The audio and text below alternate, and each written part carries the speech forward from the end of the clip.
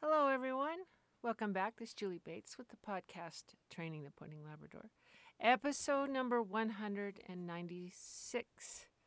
And there are so many of these that I've actually had difficulty finding ones when I'm trying to refer someone to a topic. I can't even find it as I stroll through. And Podbean is the only place that you can actually see all of them listed from one tip to this one today. If you're on Apple or Google or some of the other ones where you get it limits you to what you can go back to. So if you just go to Podbean, just go to their site and look it up there. It doesn't cost you anything. You can get all the way back to my first one was So You Think You Want a Pointing Lab.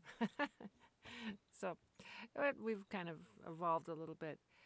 Today's podcast I decided to do. They had a big been a lot of people here training a lot of things, and there was a question this weekend. It's kind of a series of questions. Somebody, doesn't matter who it is, sent me some videos of their dogs and said, what do you think? And I'm trying to think of the best way to come up with an answer. And I thought, there's probably a couple people out there that would also benefit from a little bit of advice on two things. I'm going to see if I can cover them all in a short period of time. One is the kind of good and kind of uncontrolled behavior in the upland field for a dog that's going to be tested and things like that. And then the other one was transitioning from pattern blinds over to cold blinds. That's a big thing. So I'm going to see if I can I'm going to answer two listener questions then, pretty much, if I can. So I'll describe very briefly what and it's a pointing dog in the upland field, and what it's obviously highly motivated to hunt. Let's just say that. And given the bloodlines of it, it makes total sense. Highly motivated to really get out there and look for birds. And so a dog that's just really it's like, I don't know, taking an NFL football player about 23 years old. I mean, they just can't work hard enough or can't be any more intense than they are. And they've got all the strength and the youth and the just the hormones and the power and all that behind them. And so it's hard to handle sometimes. And some of the females can be exactly the same way. So it's not a male female thing. It's a very motivated dog thing. And so the dog naturally points. The dog is very much wound pretty tight, right? Just sitting there vibrating, getting ready to go. Not out of fear, just can't wait. And so the energy just comes out in vibration. Happens out. My dachshund does that. I mean, they're sitting there and they're behaving, but their desire just manifests itself as their body just vibrating. So, in going into the upland field, the dog finds the birds, no doubt. And then I saw a little bit of different things. Good point. Stay that way until the handler came over close. And as soon as the handler and gunner got there, man, all bets were off. So even though whoa had worked as they were walking up there, there's some whoa familiarization with this dog. But after they're up there, it's game on. The dog is gonna go in, move, do something. And then if it's not allowed to, it's going to make noise out of frustration about not being able to do that. So I hope everybody understands that. There's their description. And then on another bird, came on, it kind of backsided the bird or something, and then started to chase it. And the response was to yell very loudly no and use some collar pressure and finally stop the dog. It probably went 20 feet maybe. Stop the dog, and the dog is standing there vibrating, watching the bird fly away. So it's like frustrating because the handler has the raw material there and some of the experience, so the dog does know what it's doing in terms of I'm out there to find birds and I want to, retrieve them and all that. But how do you start to stitch this together so the dog does all the right stuff all the way throughout? And it can be kind of overwhelming. And there's different ways. There are upland trainers who do all their training in the upland field. That's where they're going to teach the dog about birds out there and then teach them about what to do or not do with them. And I just I don't take that approach, not because it's wrong or anything else. I just don't take that approach. I'm just way more of a build it from the basics up. I'm just such a fundamentals person. So that's the only way I know, and that's what I would say with this dog. But before I go into some of the little bit of the details of those things, and a lot of people have dogs that are similar to this, highly motivated, really, really wanting to get out there. They can take training pressure, they can take stuff, because they are just really wound for sound. The fire breathing dragon kind of guys. That, in my book, is the kind of dog for which I would never raise my voice. I would never get the high energy yelling anger thing. I would never scream no at all about anything ever. And the reason, so that's the first thing I'd say. In the interactions with a dog like that, I don't care whether it's out in the upland field or it's going to be on the blinds later on, because they have so much energy already just vibrating through their bodies, and then you send them a whole bunch more with loudness or yelling or anger or really high level pressure that may or may not be appropriate. When you pour a bunch more energy into them, it tends to make whatever is happening worse. The last thing a high energy fire breathing dragon needs is gasoline. And so all of us that are training dogs like that, and I have a few with me, the last thing I'm ever going to do is pour more fuel onto that fire. I'm not going to yell.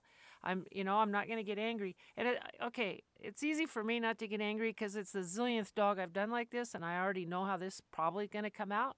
So it's very easy for me to stay calm. If it's your dog and everything's on the line for this, anger is frustration and all that is a very easy thing to get. However, it is not your friend. It is not helping your training. It isn't doing one thing for you. So if you could develop a ritual before you train, just take a few moments out to just do whatever it is you would do and talk to yourself about, I love dog training. I like doing this. I have a really neat dog, and I need to be in control of my real emotions. You can't hide it. If you're angry, they know.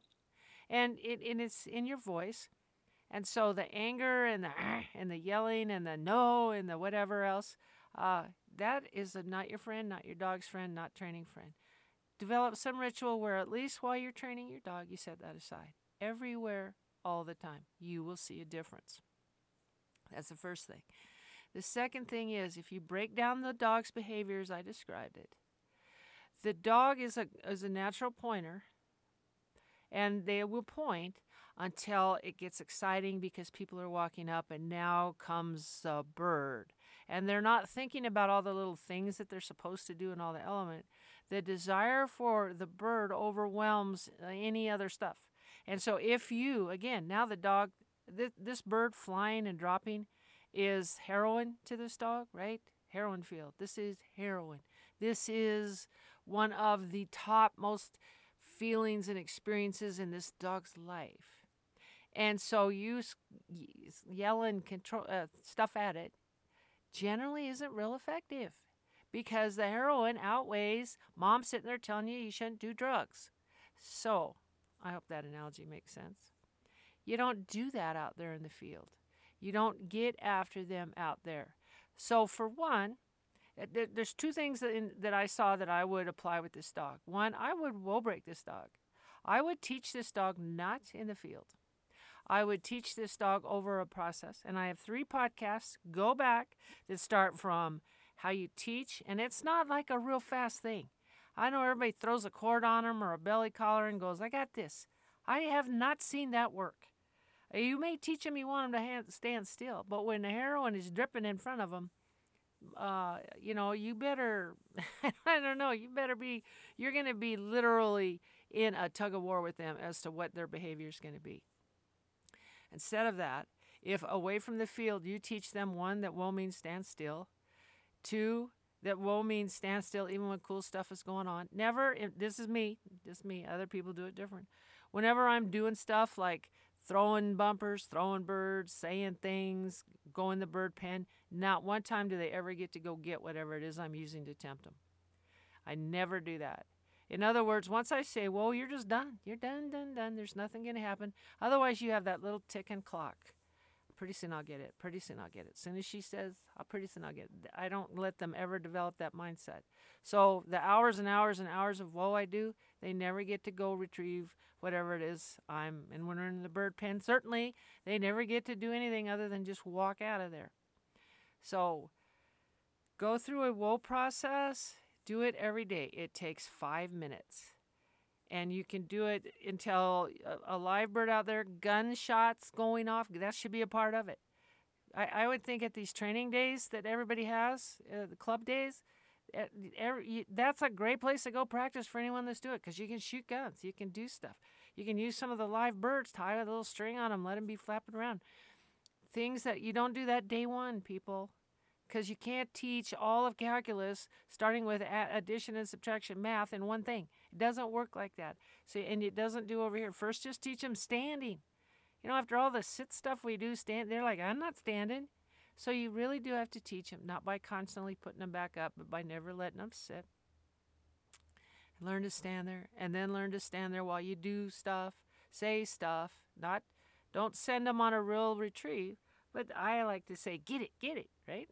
I don't have a get it command anywhere, so if I say that, don't go get it. If I said their name or fetch or back or whatever, they'd go. So I never say that stuff, etc. I'm not going to get into the wool breaking stuff, but that takes some time. And what you would want to do, my opinion, is not out in the upland field where the heroin thing is dripping. Do it where there's no heroin at all, and they're just standing there, and you begin to condition their mind to do a couple things. One, stand still when you say. Two, when they're standing somewhere and temptations are offered to them, you begin over time and repetition to develop a pushback to temptation.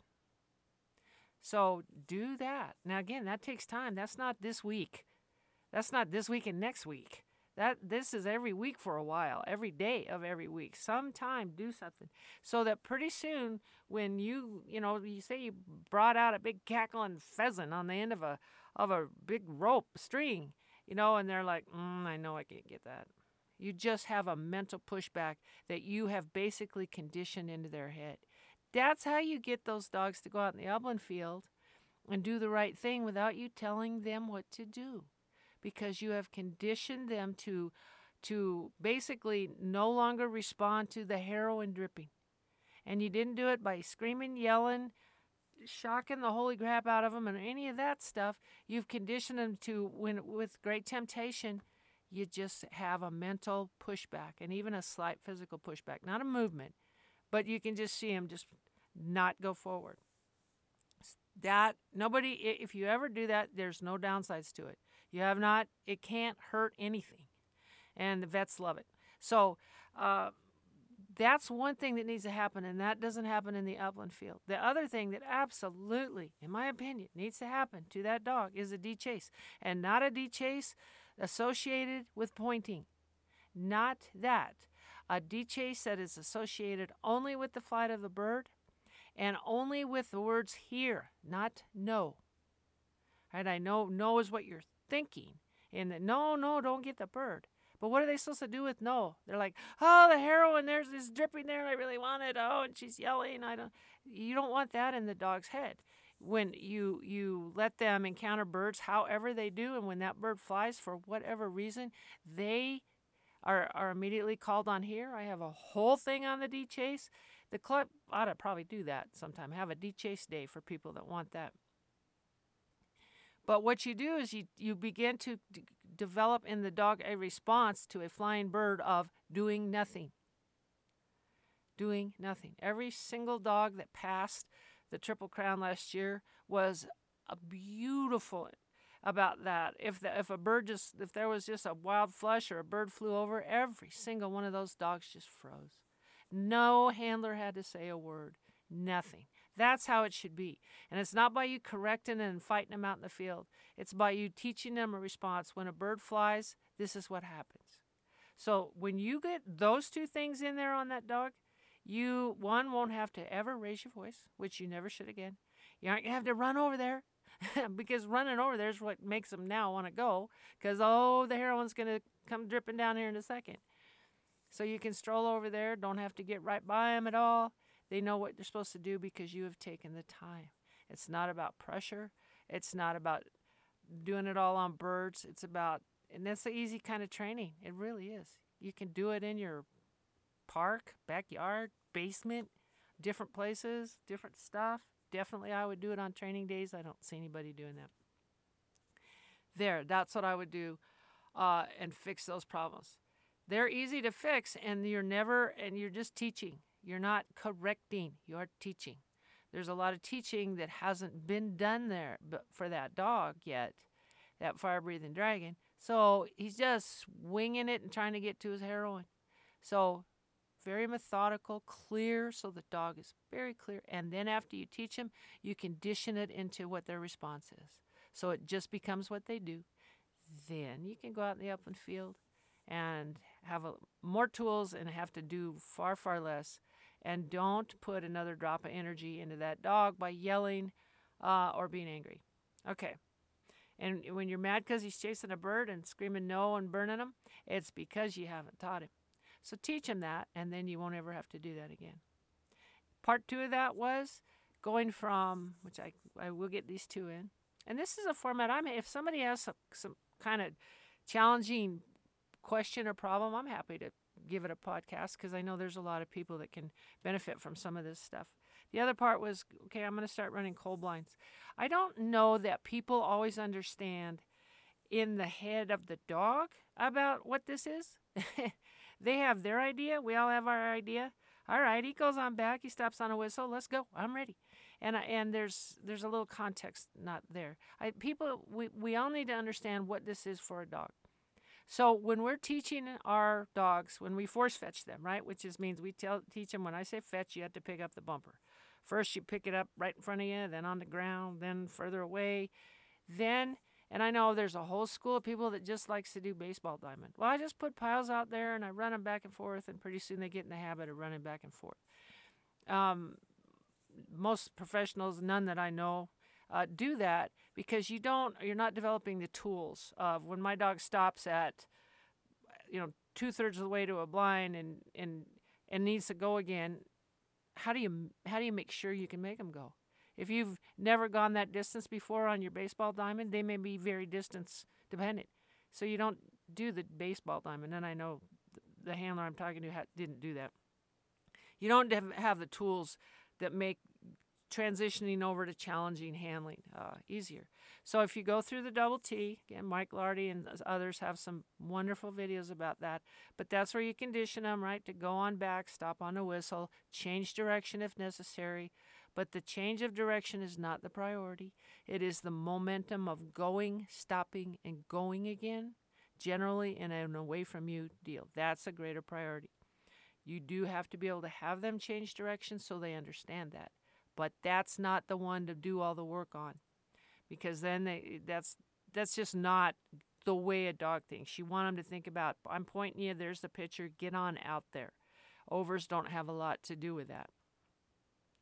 All right, so that's then after you do that, and I know this handler's done that, then you do pattern blinds. And again, Lardy has a great thing on this, pattern blinds. And these are some blinds that are not on your double T field, or in your very backyard, but somewhere where you can go, open space, green belt. I have them back on the back side of my house, huge ones. So real convenient. And these are known places. They don't change. And you have to have at least 3 or 4. You could have 5. And, from at different distances. My shortest one is probably 50 yards, and the longest one is 325. And this is where we go out and drop bumpers at the very end and then teach them where these piles are and then get all the way back to our start. I have little things like angling hills, logs they got to jump over. So I'm accidentally teaching them other stuff at the same time, but they go straight, right? And they go and they stop and they go again. And this is where you practice handling. They have to go where they're pointed, and when they know where the piles are, they're going to go. And if you stop them once, if you stop them 5 times, they learn to handle and then continue on to until you both get a real good, clear understanding. And you can have them run whichever one you want. Don't point them on one and then cast them to another. I know a lot of people do that, but that meant you lied to them when you lined them up and pointed them. Because, well, I'm pointing you that way, but that may not be where you wind up. I prefer to have the dogs absolutely believe me. When I point them and put my hand down, I want them to have full conviction that that's where you're going. That's how you get the dogs that run out nice and trust you all the time. So don't get tricky on this. That would be my advice. So run the pattern blinds and get them where you can handle. You can stop them, bring them in 10 feet, then cast them back.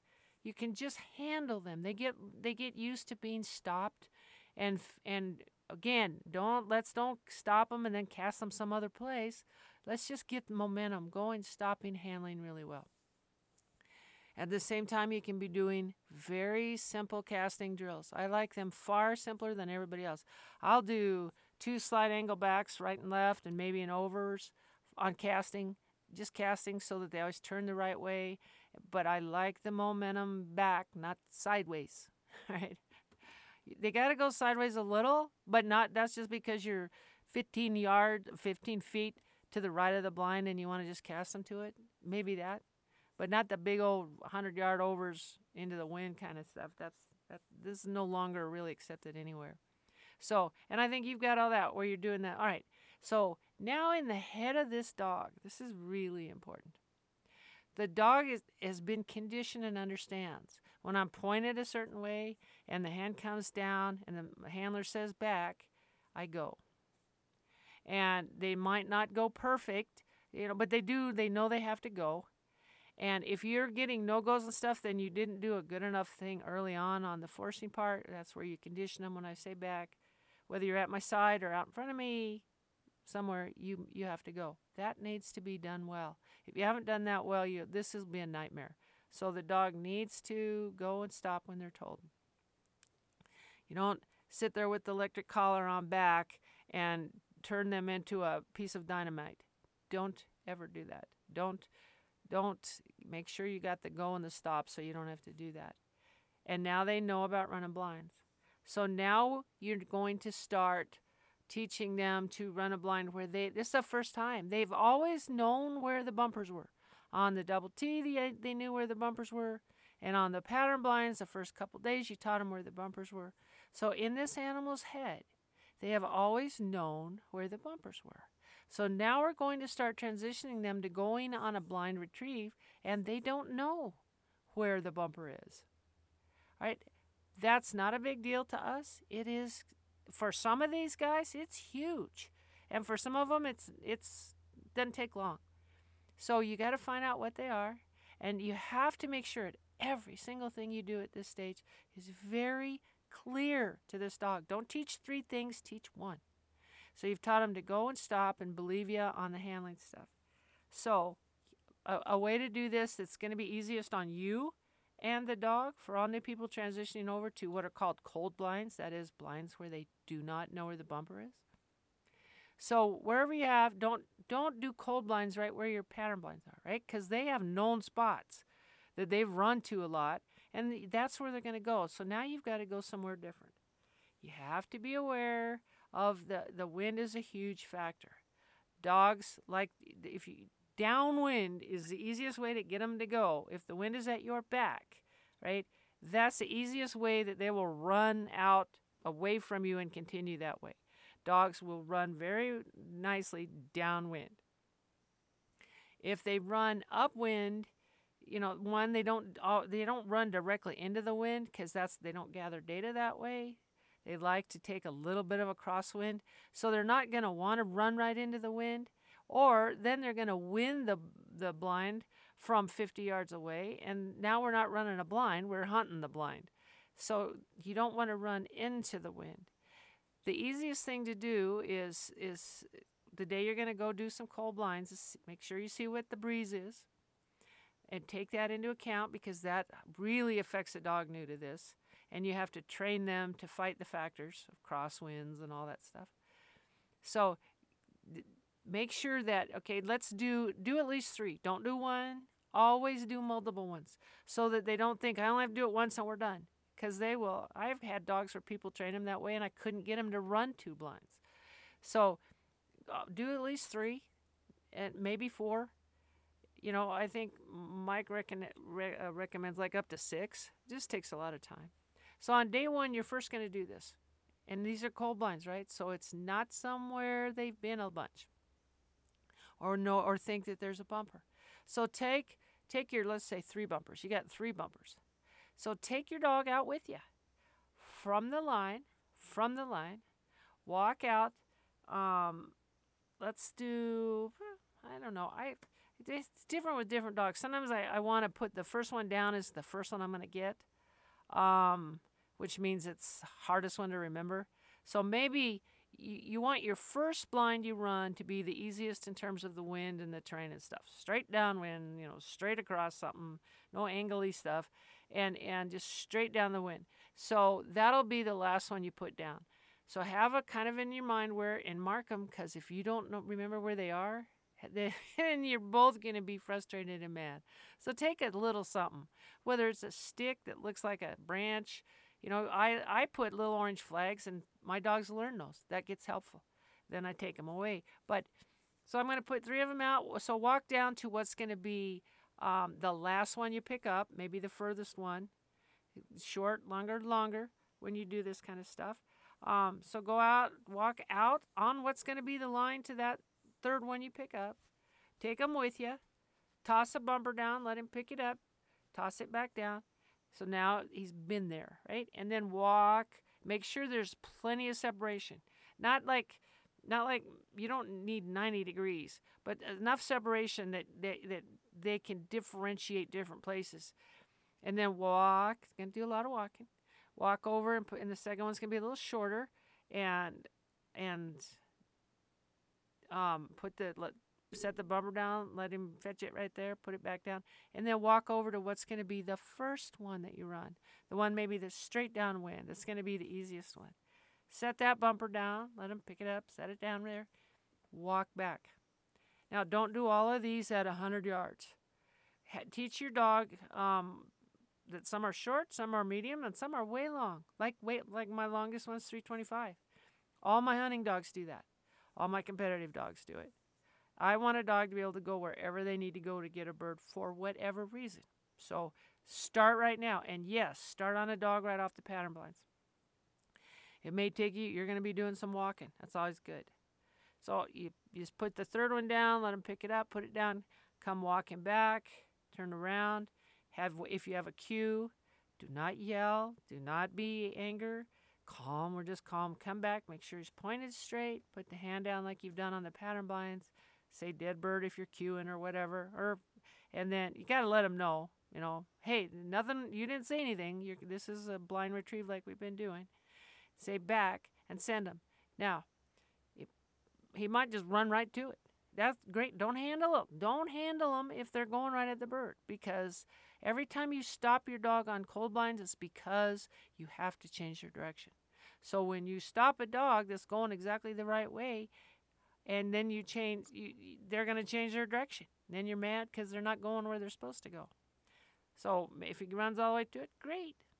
If it gets off a little bit, stop. Don't go fast. He should sit there for 20 seconds if you need it. Sit is a sit. It needs to be facing you and needs to wait. Cannot anticipate. Don't let him wait. If he's getting nervous or something, walk closer. Cast, get him back and then good dog, bring him back. Now do that on the second one and the 3rd one. If they take off a slightly wrong direction, that's okay. He went. The priority at this point, and always actually, is they go and they stop and they go again. That's your priority. How well these blinds are run could be all over the map. They could be unbelievably great. It could be horrendous. They go, they stop, and they go again. That's all you're going to ask of this dog. If you have to walk out to be a little closer to keep confusion from happening, then do that. This is a lot of work. So you get all 3 blinds, come back, throw some happy bumpers, tell him he's a good boy, put him up. Then the next day that you can, a different place, because they're cold blinds, right? Do the same thing. Walk out there. Make sure you take the wind and the terrain into account. Start easier, make them more difficult as they go or longer. Go walk out there with him. Now he doesn't have to pick them up. Just let him see. Toss them out there. Make sure you mark them so you know where they are. And if the flag helps a little bit with them, that's fine. Come back. Run your blinds, right? And don't run them randomly. The downwind one, then the total crosswind one, then the semi-crosswind one.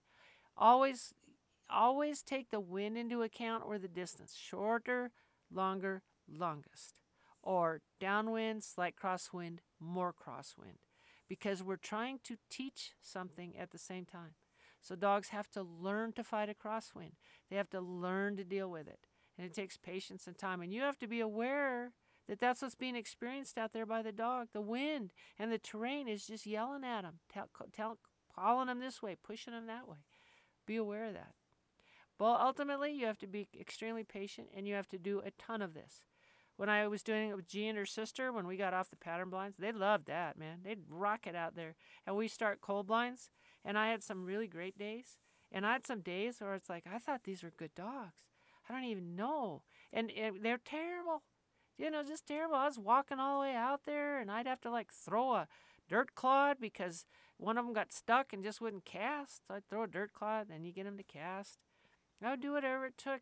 Now, they run all the blinds that any of the master dogs do. They run all of them, and they don't even know they're hard because I just went out day after day after day and did blinds all the time until pretty soon they got so used to it and so good at it, and then they just went straight and they stopped and they took casts. And so that's the key. It's a lot of work. You've got to go different places. You have to be patient. Again, if the dog gets stuck, and stuff happens. They're not us, right? Everybody, they're not us. They don't have our brains. So sometimes when you're running cold blinds, they just freeze up. Their mind goes blank, something. They're just over their head in what's happening, and they don't know what to do. And they're not thinking about it like we would. Well, I'm not sure here. They're just like lock up. So anger, electricity is never the answer to that. When you start this, put some gravel in your pocket. If the dog's just stuck there, you got one of two things to do. You can either just throw a rock in the direction that you need to give them a cast to go toward the blind. You throw a rock, and that usually kicks them off and they go, and then you can continue to handle them. If that doesn't work, I always carry an orange bumper in a pocket.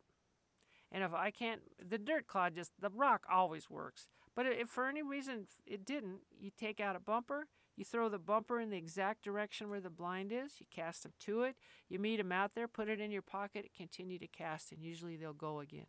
So in other words, you find the ways to get them bumped through the really hard, confusing things. It's never anger, and for heaven's sakes, it's not frying them with a collar. It is not, because they're confused. And they don't understand, because this is a tremendously unnatural thing that they're doing. So if you can do that many, many days, ideally every day, quit your job, just train your dog. But if you can do it almost every day, in a matter of a few weeks, that dog starts to run blinds. They won't be perfect. They won't take off in a perfect thing all the time. Sometimes they'll go out there and pop if they're feeling particularly unsure about something. Popping, right? For people that don't know, that means they go out and just sit down. I don't know, tell me, right? Don't start burning the crap out of them for that either at this stage. And don't ever for that. But if they're popping, as soon as they start to turn around and sit down, all right, let's say you're facing your dog, and they're going to pop and they're going to turn to the right, then they're turning to your right, which is, of course, going to be, they're turning to your right. So you're going to, gotta make sure when they're running this way. If they're starting to turn over to their right, then they're coming towards the right. You're going to throw up your right hand and just say back and just unwind them. Don't let them do a full circle and teach them to spin on these things. You're going to unwind them. They're turning to the right. You put your hand up, right hand, say back. We're just going to go, no, keep going, bud. Just keep going, because they're confused. They're not refusing right now. They're not doing all that. You can develop so many problems right here by putting pressure where they don't understand. So work a little bit harder. If he's running out there and then he's going to pop or something and he's turning to his left, then throw up your left hand back, kick him off, get him unroll him and keep him going. So try to just work him through the pops. The repetition and the large number of these things that you do is what's going to make them have a lot of confidence. So there you go. Those are those two things. So it's just teaching, just a bunch of teaching you've got to do. But I'm going to keep the energy with this particular dog or any of the fire-breathing dragons. Keep the energy coming from you down. So if you stop him 40 feet in front of you, a very quiet whistle, not one of those big old screaming things. The loud whistle is for when he's 250 yards out there. That's when you got to have more decibels so he hears it. All right? But not a loud whistle. It's just like yelling. A loud whistle is just the same as yelling. And so quiet whistles, nice calm body movements, never getting angry because it's a heroin field out there and you got to understand why they love it. Anger does not help you. Going back to basics, teach them what you expect, practice, condition it in, make it second nature, go back out, don't have to get mad. So that's another thing to be cautious of. So that's today's. I hope that's helpful. It's hard to take them from they kind of have the basics, but now I need to get up to the big leagues. When you haven't done it a lot, that's a hard road to get through. But if you ever find yourself angry or pushing buttons, stop, because that is not how you teach. So that's today's 36 minutes. Kind of went on. I hope it's interesting to a few of you. Hope it helps a little bit. And no G reports because we're just sailing along, getting ready a month now for our first competition. Hoping to keep it all together. I wish everybody the best. Stay healthy, stay safe. Come on springtime. And G and I will be back soon.